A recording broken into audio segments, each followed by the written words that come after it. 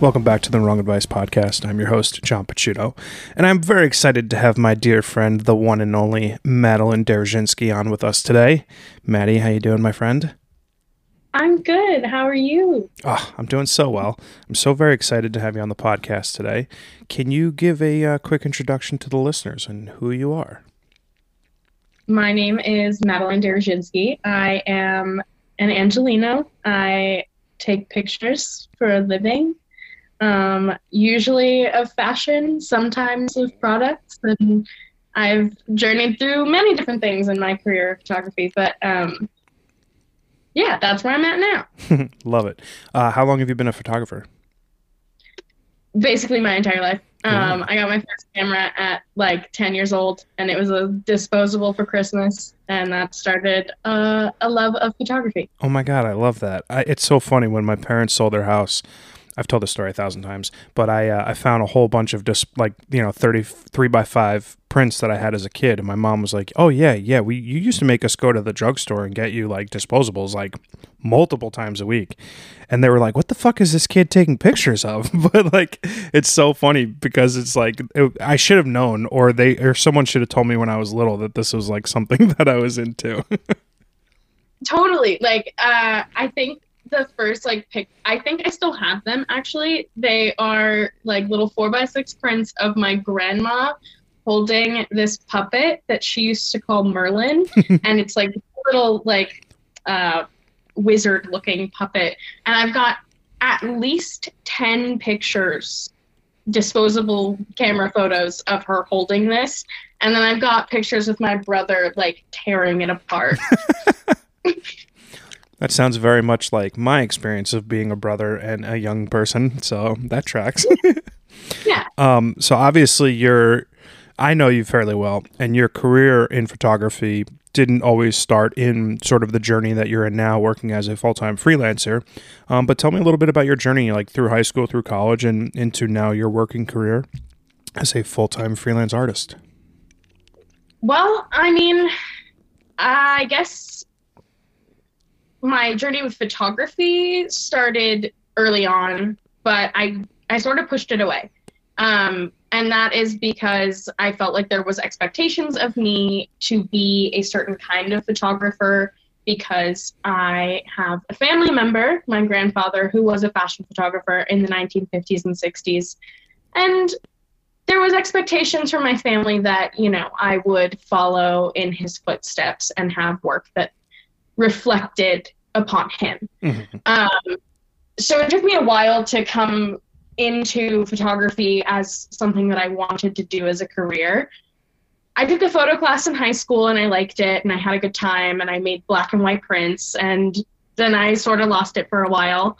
I started majoring in political science, and I really wanted to go the route of using the voice that I have to stand up for different activist organizations, and I wanted to work in social justice. And I did that for 2 years in college before I realized that was going to lead to burnout really quickly. Yeah. And at the same time, I was taking another darkroom printing class. So clearly there's a pattern here, something that I was liking these darkroom printing classes, and I got all the acceptance letters that there could have been from all the colleges that I applied to for transfer. Mm-hmm. And I immediately decided that none of them were going to satisfy this need to be creative. So I turned them all down and stayed in community college. Mm-hmm. And pursued photography. I was like, I think that I could make something of this. I had been in a guest speaker situation where this guy was talking about how much money you can actually make being a photographer. And I had been told my whole life this narrative of you'll always be a starving artist if you pick this career. Mm-hmm. And to a certain degree, yeah, I'm hungry now. I think that I won't have to be hungry for too long because I realized you can actually make money doing this. Mm-hmm. And that was sort of me making the decision, no, I'm going to pursue this thing that might not work out in my favor and let go of the expectations that there might be of me and just make stuff that I like. And if it goes somewhere, it goes somewhere. And if it doesn't go anywhere, well, shit. I fucked up. Well, I mean, to be fair, even at a young age, you have a number of accolades in your belt, right? You know, you've shot covers of magazines. You've done some pretty impressive things for, a relatively young human being. I mean, that's got to be sort of proof in the pudding, sort of, right? It feels like it. Somebody told me when I was trying to decide what I was going to do with my life, that in order to be successful in this industry, you, yes, have to have talent, but you have to have drive. Mm-hmm. And that success within this industry is 90% hard work and 10% talent. Ooh. And he said, I think you have the 10%, but are you willing to put in the work to make those things happen? And when you ask someone who's 18 that sounds really, really daunting. Mm-hmm. But I very quickly learned that I've always had it in me to do the hard work, and I've always sort of thrived in situations that are extremely stressful. Mm-hmm. And I just started doing it. So I was working awful jobs in the food industry, and then during the pandemic, I started working in COVID safety, and all these things are not easy things to do, but simultaneously I was putting in time and effort and work into building a portfolio and taking more classes and trying to hone and master this craft that, technically speaking, is not necessarily easy to do, but more so creatively, trying to break out of the box and figure out how you create the things that you see in your brain. That was really what I wanted to hone, and I think that's what I've spent the last couple of years doing. I love that. I think I have a couple struggles when it comes to my career. I think number one is that I think I've got the 10% talent. I think I'm missing the 10% luck, right? What is that song? 90%. Do you know what I'm talking about? 60% something, whatever. I don't know. I'll remember it after we get done. But it's I feel like, I've got the talent. I've got the work ethic. I work my ass off. I'm just not doing it enough. And that becomes sort of an inhibitor to my second problem, which is creativity. So I think because this career that I love and I adore and I could never pick anything else to do is at times incredibly feast or famine, that in turn affects my ability to be unique and different and creative. Do you find that to be a similar experience for you as well? Absolutely. People talk about, selling out in this industry a lot, and it's hard not to when the money comes from doing commercial work and doing stuff that's kind of boring and that isn't necessarily as fun. I would work with a model and do really fun, creative things over taking e-commerce pictures. Yeah. Any day, but that's not the reality of my job. I take e-commerce pictures more than I take pictures of people. Sure. And it hurts and it kills me a little bit, but I also have had to carve out time for me to hash out those creative things, or this isn't worth it anymore. Oh, I love that. Yeah. I think that's a really important distinction, because if you don't have, I don't want to say the security of doing the jobs you don't want to do so that you can pay rent, you can pay your bills, you don't have the luxury of doing and creating the things that you want. Exactly. And I think that was something that I didn't learn until I became a full-time freelancer. As you know, I was let go from my job about 6 months ago, and that was sort of the thing that propelled me forward. I'd wanted to do this forever, and all I kept saying to myself over and over and over again was there's going to be a better time. There's going to be a moment where I have enough money saved up that I will have that safety net, and there was no safety net. It was never going to come around, because when you're working these minimum wage jobs, you're in an endless cycle of being broke and working from paycheck to paycheck. And you just can't do it if you want to be a creative. you have to work 24/7. You Yeah. can't just, I'm going to work 9 to 5, because I know working that 9 to 5 was draining my 4 to 9. Mm-hmm.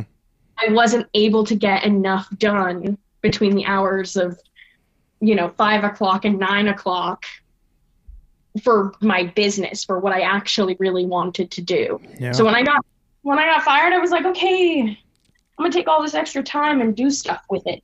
What am I gonna do? I'm gonna make TikToks, and I'm gonna like work on my website, and I'm gonna take one creative shoot a month and hope and pray that I get the other things that are gonna pay the bills, like taking an event that maybe I don't necessarily want to shoot, but I have the ability to. Yeah. Or doing the e-commerce shoot for Amazon, so that I can, fly to New York for New York Fashion Week. Yeah.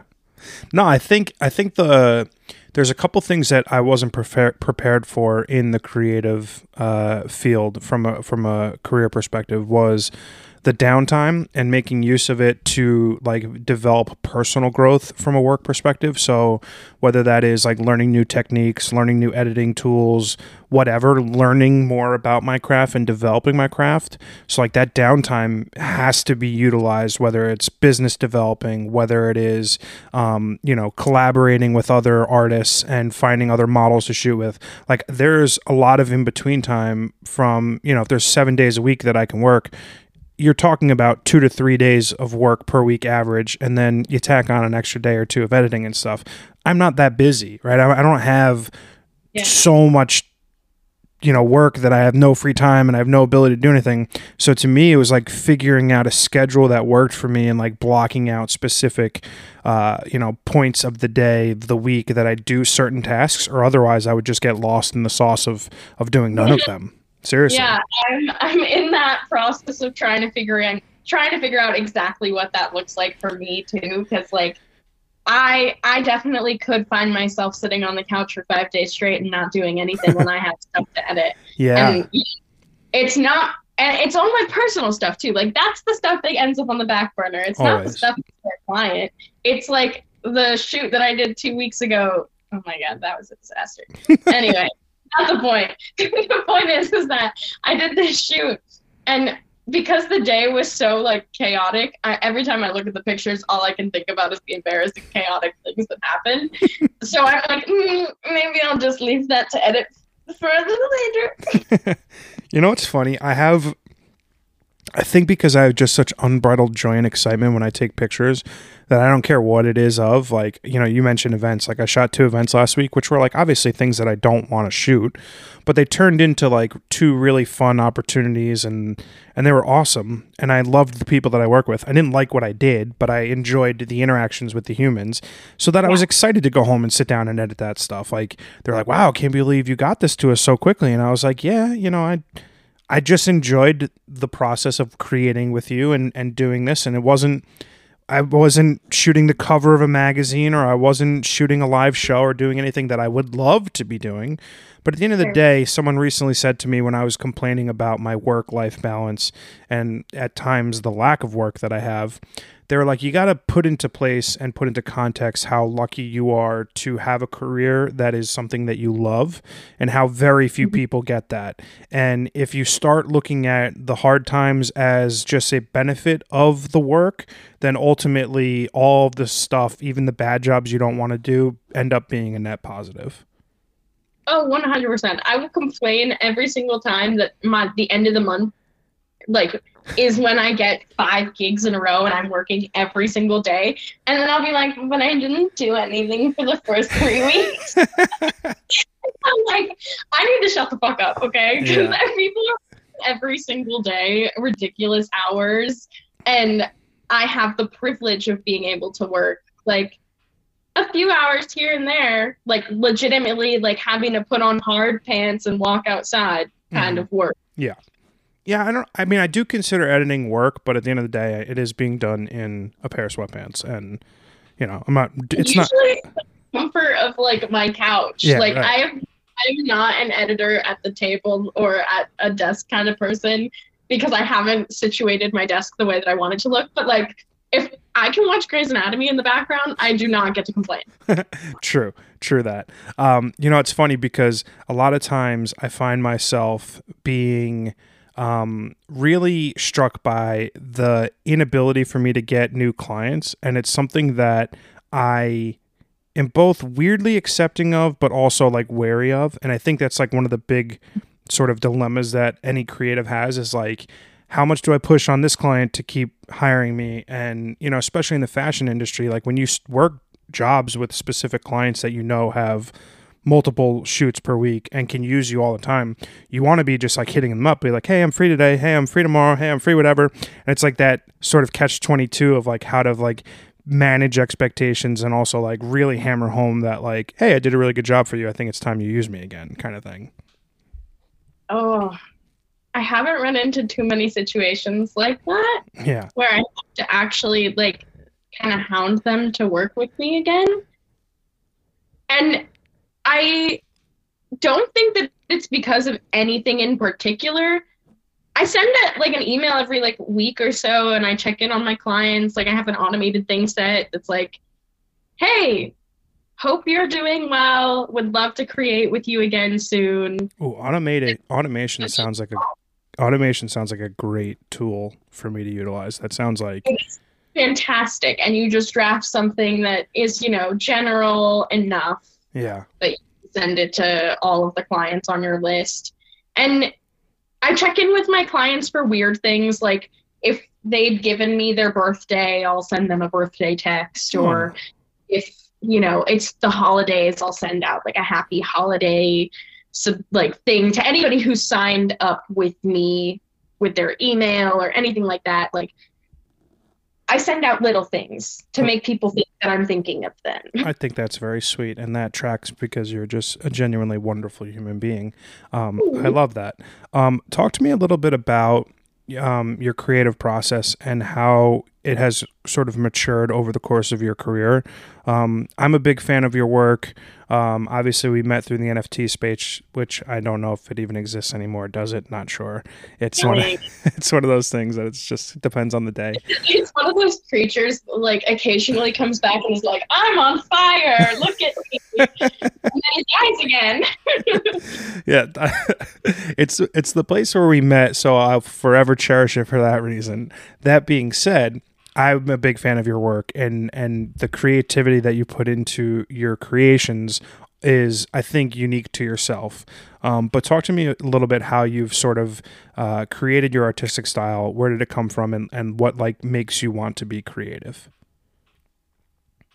I am generally a creative person, and I've always done different creative things. When I was like 10, I said I wanted to be a fashion designer, and that quickly moved into like wanting to be a painter. And I've always done a variety of different creative things. And I like for the things that I create to say something or to have a message that might not be obvious. And if you like deep dive into my work and pay attention to little things, you might notice them and you might not, and that's okay. And that's not directed towards you, but you being the audience. Yeah. My creative process started as me walking around and taking pictures of things. Usually things that were mundane within my life. It started with me like becoming obsessed with taking pictures of my food with my phone. And that was like in the early days of Instagram when that all started and we were telling people everything that we were eating. Yeah. It might have been a little bit of that, might have been a little bit of teenage eating disorder. I don't know. Oh, well, no. Maybe. Yeah. But I started becoming obsessed with that, and I was like, I really like how colors look on a plate, so I would like play with color a lot. And that is like a very true thing to my work now. Then when I got into black and white photography, I really liked light and shadow, and I started playing with lines and where certain light and shadow would hit my subject or create a different background based on where I situated them. And I think that that's still very true to my work now. But all these things sort of were ingrained in me at a certain point.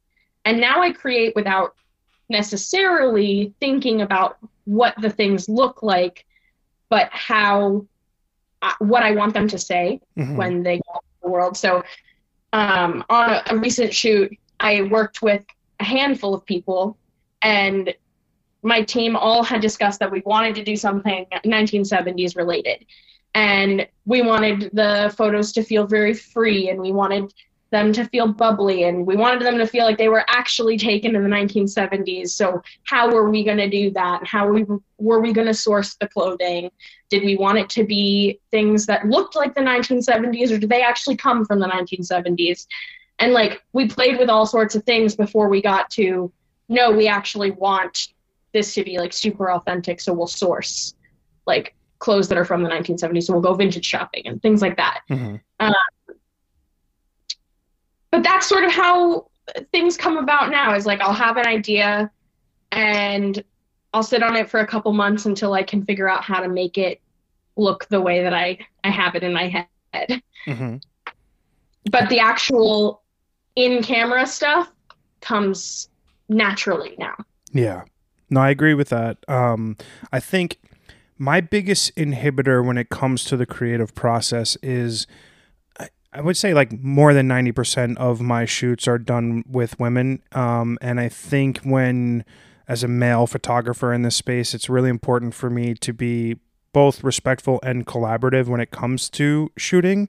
And I want to, and even if it's a man, it doesn't really matter, male or female, I want to come up with a conceptual idea and plan for a shoot that's something that they want and I want, and then we can marry it into like a cohesive plan together. It's really hard for me to be like the sole creative force behind a shoot, because I find when it's like, hey, this is my idea, I want you to wear this hat, and we're going to go to this street, and we're going to go this time, and like the light's going to be like this. If the person's like, I'm not really feeling it, you can like almost feel that in the images. And maybe that's just my big dumb subconscious looking at it. Like, I knew that they didn't want to make this stupid picture that I thought in my head was going to be awesome.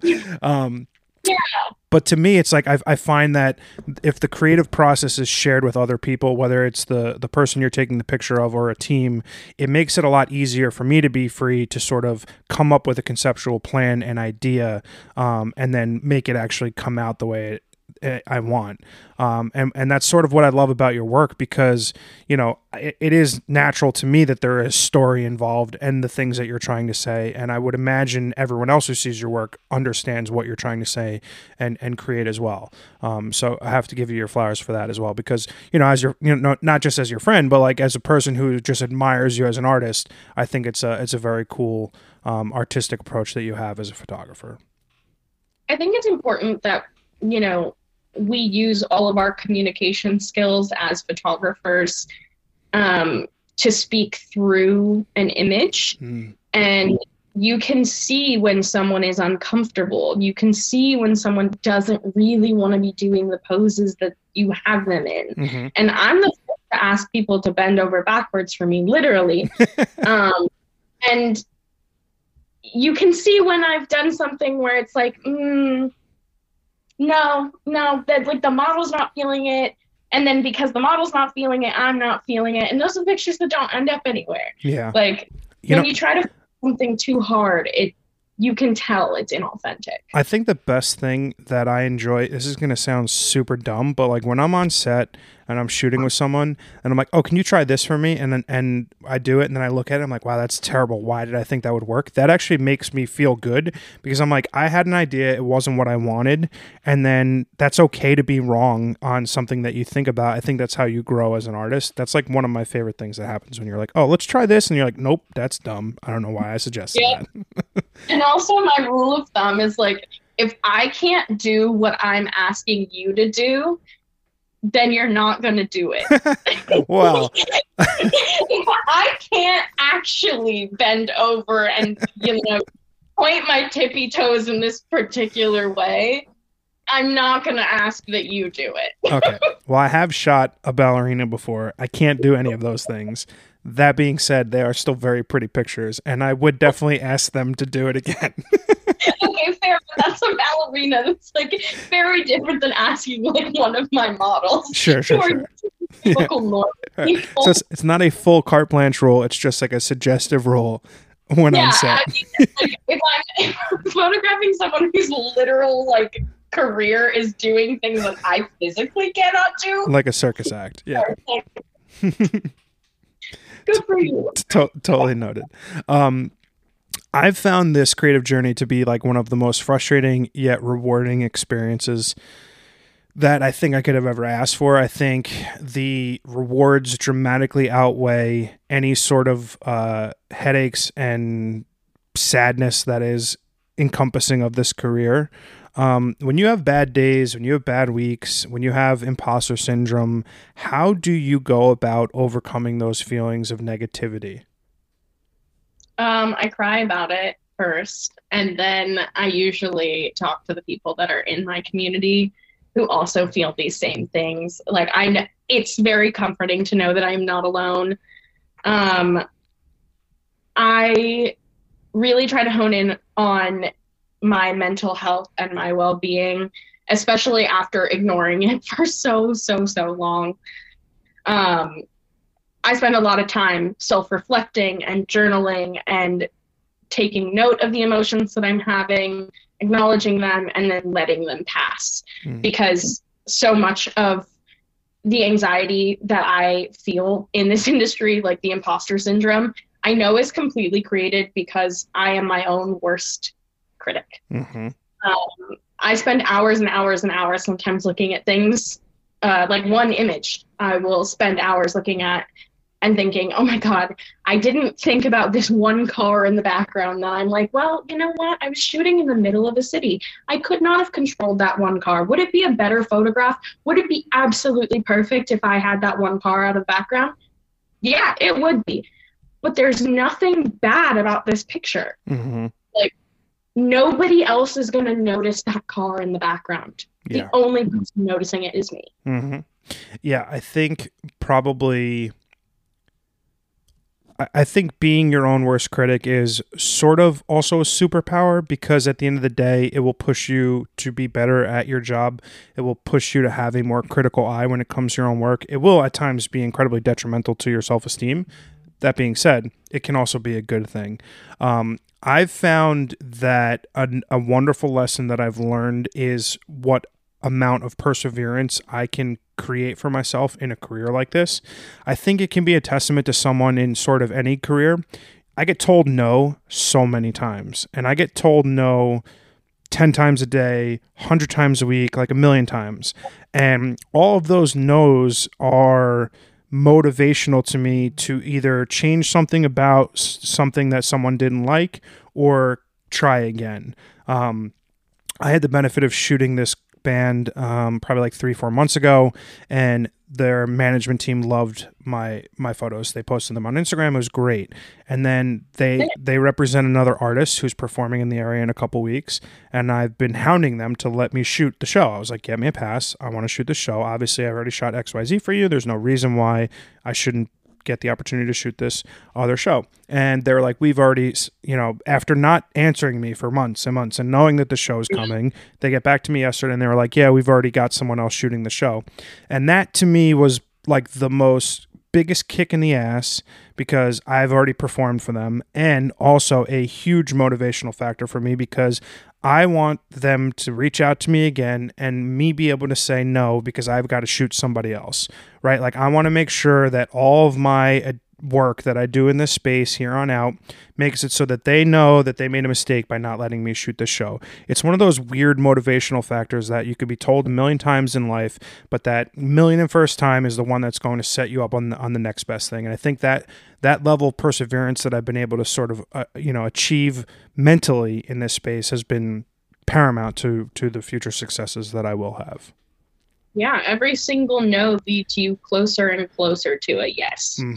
And I think that is true to most careers that are creative. Like, I see it all the time when my friends who are actors and actresses, and like, man, that's a career I could never do. The no's on like that frequent a basis would kill me, I think. But I get my no's, or I get my silence, which is more like it, and it's worse, right?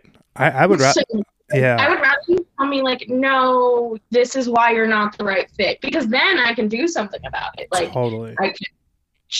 alter the way that I'm, approaching a situation, or, alter something within my work that maybe people aren't loving. Mm-hmm. But simultaneously, I kind of like that they don't tell me anything, because then I am not influenced by, the shit that they might think about me, and keep creating things that are true to who I am. That's interesting. I would much rather be told no than ignored. I think it doesn't take much to respond to an email or a text message or a phone call and say, hey, you're not right for this, or hey, you're not ready for this. Because I know I'm not even 3 years into my career. I know there are some things that I'm unqualified for doing, at least in the eyes of the community. I can't shoot the cover of Rolling Stone because I'm not qualified. And I don't know if that's true, but I'm just, saying it out loud. That being said, I would rather be told no than completely and utterly ignored, because it's how will I know if I need something to work on? How will I know if there's something that I could change if I'm just silenced? Talk to me a little bit about what your hopes and dreams are for your career. I think you've done and achieved so much in such a short period of time. And I know that there is obviously always going to be that sense of pressure from who your family member was and what they were able to achieve. But do you have specific goals and dreams when you look forward, in terms of what you want out of your career? I have lots of hopes and dreams, and some of them I feel are unattainable but fun to theorize about. And then there are some that I'm yeah, this is 100% gonna happen. So much of the success that I've had has happened in the last 6 months, which to me is fucking crazy. And this year has flown by, the last 2 years have flown by, and I keep, doing things that I surprise myself with. So I hope and dream that I will continue to surprise myself in this way, because it really has been unbelievable. And then there are things that I'm legitimately working towards. One day I'd like to be able to own a business where the things that I am doing creatively give back to the communities that I've come from, being a queer person, being a woman, being a person of color. I'd like to be able to give back to these communities that are underprivileged and underserved, and, really don't get the arts education that I've been able to have from traveling across the country with my family and having my grandfather be who he was, having a mom that really loved art. There are lots of kids that didn't get to experience the same kind of love of art that I have. And if I could give them even some of the education that I received, I think that would be really important. And also to bring up other queer artists, other queer female artists particularly. I'd really love to be able to have a gallery space where I curate art that is by these communities, have a darkroom space that I can teach darkroom printing in to these communities for either low cost or completely free, and have a studio space that then, also makes money, but I can use for, my own projects in the future. I'd love to keep working on magazines, and to shoot the cover of Harper's Bazaar or Vogue someday would be insane. And I think that it will happen. I don't think I'm ready for it now, but I think that it will happen. And I don't know when I'll be ready for it, but I'm going to keep working and keep creating my art and keep pursuing the creative things that I have in mind, because I think they are unique, and I think that I do have perspective that needs to be shared with the world. And, I'm just going to keep doing those things little by little as I have the opportunity to. Yeah. Because luck is when preparation meets opportunity. So if I just keep working. Maybe that's the thing I was thinking of. And doing the things and, suffering when I have to and enjoying life when I can, those opportunities are going to come.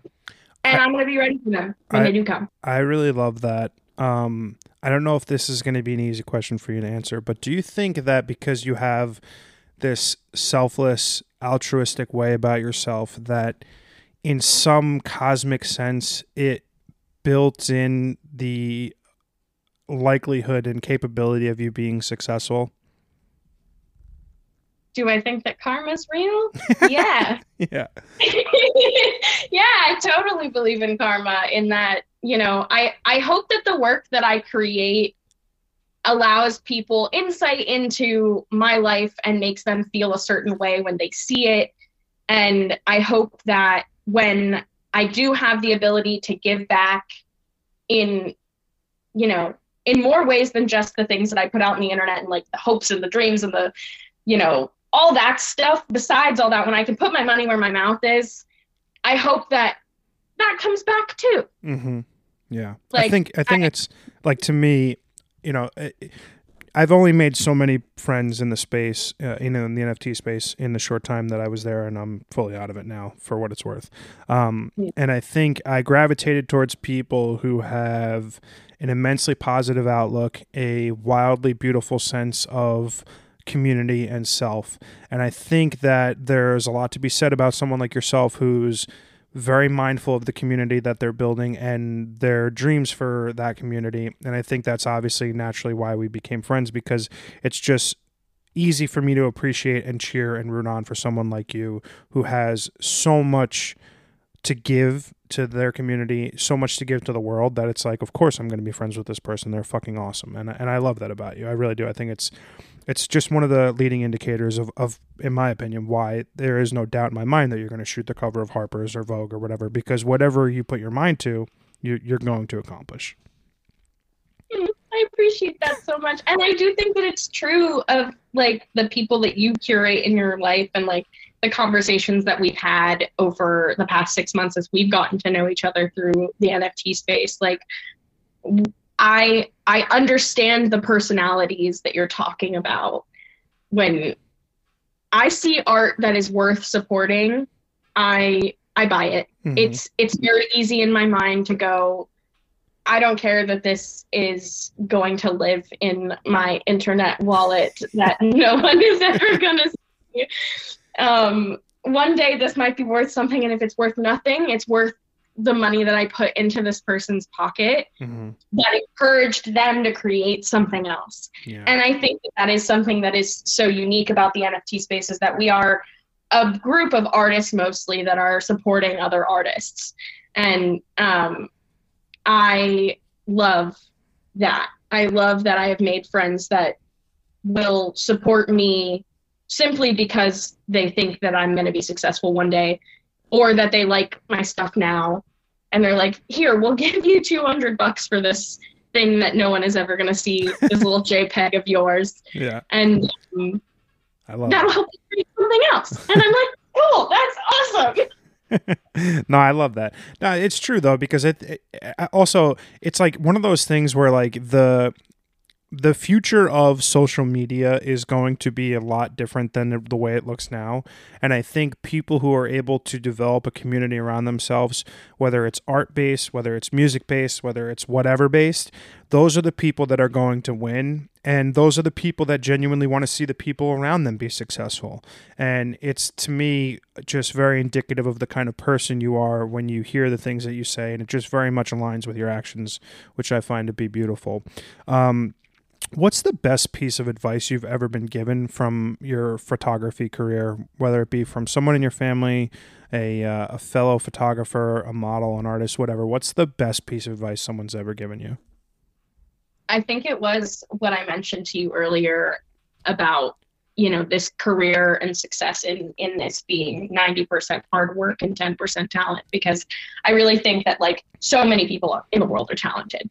There are so many incredible people that have so much creativity, but if you're not willing to put in all the effort and all the time and the literal blood, sweat, and tears, sometimes you won't make it. You can't make it. And I think that if you are willing to put in all of that, and you can still put a smile on your face and be like a good person at the end of the day, that's going to get you all the success.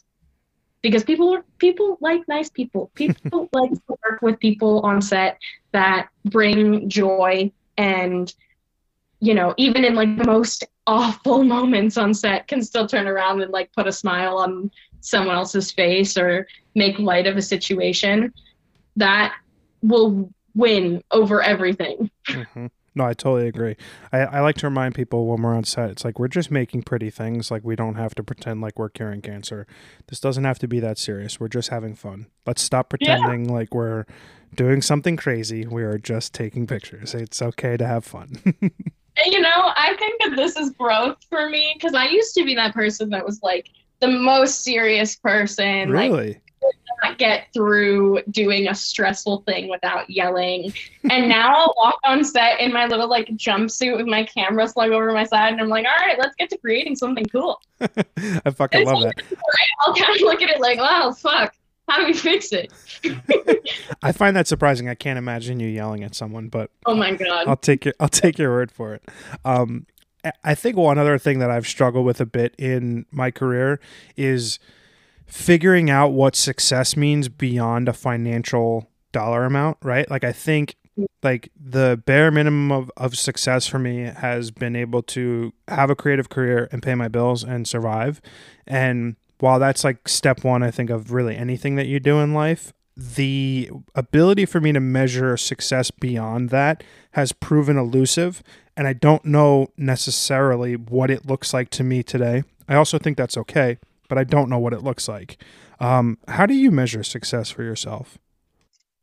As of right now, I still think that I'm also in that first step of like financially being semi insecure and hoping that, success means that I didn't have to dig into my savings account this month to survive. Mm-hmm. But I think that that'll change as things get more consistent in my career and I'm working, 4 or 5 gigs a month. Like that will inevitably be like, okay, well, what's next? I think it'll be like being able to do more of the creative stuff Mm-hmm. on a more regular basis and being able to comfortably take a day of editorial work without and canceling comfortably on something else that I might be making money off of to take that editorial, doesn't pay anything, Yeah, truth. but like is going to put my name on the cover of a magazine, even if it's not. That was the other thing that I had a hard time learning, like that the places that you want to be and the things that you want to do don't necessarily match up with the compensation that you would expect them to have. And that to me was like, whoa, whoa, whoa. Yeah. I had to quickly learn that one as I started taking on some of the opportunities that I took on this year. And I was like, yeah, these are really cool, but I'm not making any money off of them. And that hurts because it's not only my creativity, but it's my time. My mentor gave me a really sound piece of advice and was like, I was telling her about an opportunity I had to shoot with a modeling agency, which is one of the top agencies in New York City. And I was like, I have to do this, but it doesn't pay. They're not paying test photographers. But I know that like this will lead to, it has to lead to something. They're the biggest of the big. And my mentor said something that I don't think I'll ever forget. It was like, how are you going to instill value to them when your job and your ability to pay your rent is predicated on being a photographer and you're going to give them that ability and those skills for free? And I don't think I'll ever forget that. And I think that it's very easy, especially in a creative career, especially when you're first starting out, to want to do a bunch of favors and do a bunch of shit for free because you think it'll pay off in the long run. And there are instances where that is the case. And those are case-by-case distinctions. But that being said, I am very cognizant when someone's like, hey, can you do XYZ for me? And I'm like, yeah, but like it's going to cost. Like I don't pull my camera out for free. This is my job. This is my life. When I think about doing collaborations now, I am way more aware of what that means for me in terms of what I'm giving up and in terms of like, is this going to benefit me? And in what way is this going to benefit me? Because I And I've noticed that I've done this a handful of times. I really like diners, so I keep saying yes to diner shoots. And they're all different. Yeah. They all look different. But now I've done 3 shoots in a diner. And I'm like, what am I getting out of this? What am I doing differently? Is it that I'm testing a new lighting? Is it that I'm testing a new way to interact with my models? Is it that I'm testing what a new film looks like? I can't do the exact same thing the exact same way because it's just really boring. And I'm not actually benefiting from this, not financially, and I'm not benefiting from this as an artist. So as I go into different collaborations, I'm like, okay, what skill am I going to exercise during this? Because I want to get better, but you can't get better without practice. So my collaborations are now practice. Yeah. If I'm going into the shoot, it's because I need to test what strobes look like outside, and I've never done that. So that's what we're doing today. Yeah. I mean, I really like that. I think there is obviously important context to all collaborations. I've got some models that I work with very frequently that I don't charge and they don't charge me. And we have a very good sort of collaborative relationship that is just predicated on making art. Like if I haven't shot for a week or two, I know there's people that I could hit up, be like, let's just go shoot because I haven't shot in a week and I'm fucking dying to take pictures.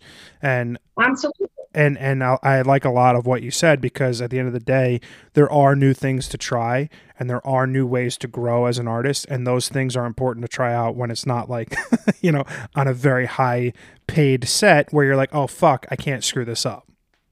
Exactly. And I think that when you start freelancing all of the time, you forget to start trying new things because you're so ingrained in doing the stuff that's making you money that you forget that you're like, oh my God, I'm a creative person. And like, I want to exercise all these different parts of my creativity. So now I've started just playing.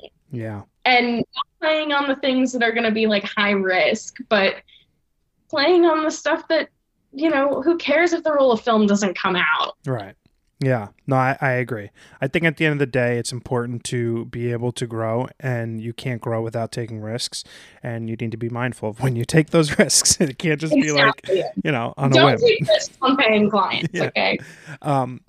Talk to me a little bit about your relationship with social media and then to some degree video. I am struggling mightily with my desire to put things on social media anymore. For a long time, growth on social media was the only thing I was focused on, and I was posting 3 reels a day and I was posting 100 TikToks a day, and it became a job for me. And in the last few weeks, I've really burnt out by putting things on social media. But explain to me a little bit about your relationship with it and sort of how those platforms are all sort of migrating to a video first sort of platform. So I grew up with social media. I was like a teenager when I was in my early teens when Instagram became a thing and you could start posting about every single thing that you did in your life. And I think that I have a love-hate relationship with social media for that reason. Personally, I have seen really, really negative, gross sides of social media that I do not wish anybody ends up there. But from an art perspective and from like the perspective of like a business, I find it necessary to be on social media and making as many videos and as many Instagram posts as I can, because I think that it's the way that people find you now. Gigi, she's so loud. I can't hear her. I think that it's important that I keep posting because clients do find me that way. I get sometimes like 90 views on the same TikTok that I would post on Instagram, and that reel will blow up to 10,000 views. And I'm like, what the fuck? This doesn't make any sense. It's the same video. Why doesn't it do the same on different platforms? And that's simply because the algorithms are so different and so selective, and that's kind of just something you have to bite the bullet with. You're like, well, this is just the reality of it, and I can't control that, but I can keep posting things. Mm-hmm. So I batch content. I'll spend 1 day a week and I'll put 5 different shirts on and I'll make, 10 different TikToks. And that doesn't mean that all of them make it onto TikTok. Some of them I look back on them and I'm like, oh God, don't make that face. Don't put that on the internet. Nobody needs to see you look like that or hear you say that thing. I treat TikTok like my garbage disposal. Like, I just fucking do whatever the hell I want there. And I am of the belief that TikTok will be banned in the somewhere near future. It just seems like an inevitability from like a political perspective. So I just treat it like it is, like a joke. I think I look at Instagram like my professional resume to some degree. Like, I'm very mindful of what I keep on my feed and what I archive and what stays and what doesn't. And from I've only just recently started utilizing YouTube and YouTube Shorts, mostly with this podcast, and to some degree some photo stuff as well. But I think it's the thing that I wrestle most with which is my relationship with these social media apps, because at the end of the day, they can be great and genuinely wonderful business development tools. I've found a lot of clients there. I've collaborated with a lot of people off of DMs. And in that regard, it's great. To some degree, I think I forget a lot of times that those platforms are designed for me as the product and they are not the product, right? Like, using Instagram is... they're making money off of me, and I need to be mindful about how much time I spend on these apps, which I do a very, very poor job of doing. Absolutely. And I mean, I am also very careful about what I post on Instagram, because I don't want to post the best picture of my photo set to Instagram and have them steal that. Because anything that you post on Instagram becomes Instagram's property. Really? And they get to that shit from you. Even if you've got your copyright on it, they could easily take that picture and not credit you for something. Ooh, so did not know that. Give Instagram the good stuff. Interesting. I give Instagram just enough to get people to look at my website. Interesting. And to reach out through something else, or to send me a DM, and then we'll move off of Instagram to a text message or whatever. Yeah, I think that's a really interesting point. Number one, I didn't know that. But number two, that's where I was saying that community building is going to be crucial for the next phase and evolution of this stuff. Because if you can get people off of these apps and into your own content, whether it's email, website, YouTube, whatever, places that are actually going to be revenue drivers for you as the artist, that's going to be incredibly important. Yeah, absolutely. And I mean, now there are programs with Instagram and with TikTok that when you post a reel, you can make like a certain amount of money if your reel gets so many views. And then that becomes an incentive to use these social media platforms even more, because then you're not just making money off of like people who want you to make content for them, but you're making money from the app itself. Mm-hmm. So as these things do develop, I do think that we'll have a more community-centered view on social media, because people will want to make money that way. Mm-hmm. And it will inevitably encourage a community to be built. Mm-hmm. Yeah, I agree. And I'm very hopeful and a little bit wary, but very hopeful that the long-term prospect of that coming to multiple people, not just the ones that already have the following, would be a wonderful, wonderful thing. Yeah, I would hope so. I mean, I've been trying to make 2,000 followers on Instagram since, I started having Instagram, which again, when I was 13. Yeah, same, so it would be nice. I think I have like 20 more followers. People would follow me. Well, that being said, Maddie's Instagram will be linked in the bio below. Make sure to check her out and give her a follow. Maddie, you are one of my favorite human beings on earth. I'm just so appreciative of your friendship, your art, your light, your love. You're just a 10 out of 10 human being. I have a very cheesy line. If you've been on my podcast, you're part of my family. Welcome. And thank you so much for spending this time with me. I really appreciate it. I had so much fun. I love you, John. You know I love you. I have film photos ready for you soon. Oh, yeah. I love that. Have a great rest of your day. I love you. Bye. Bye.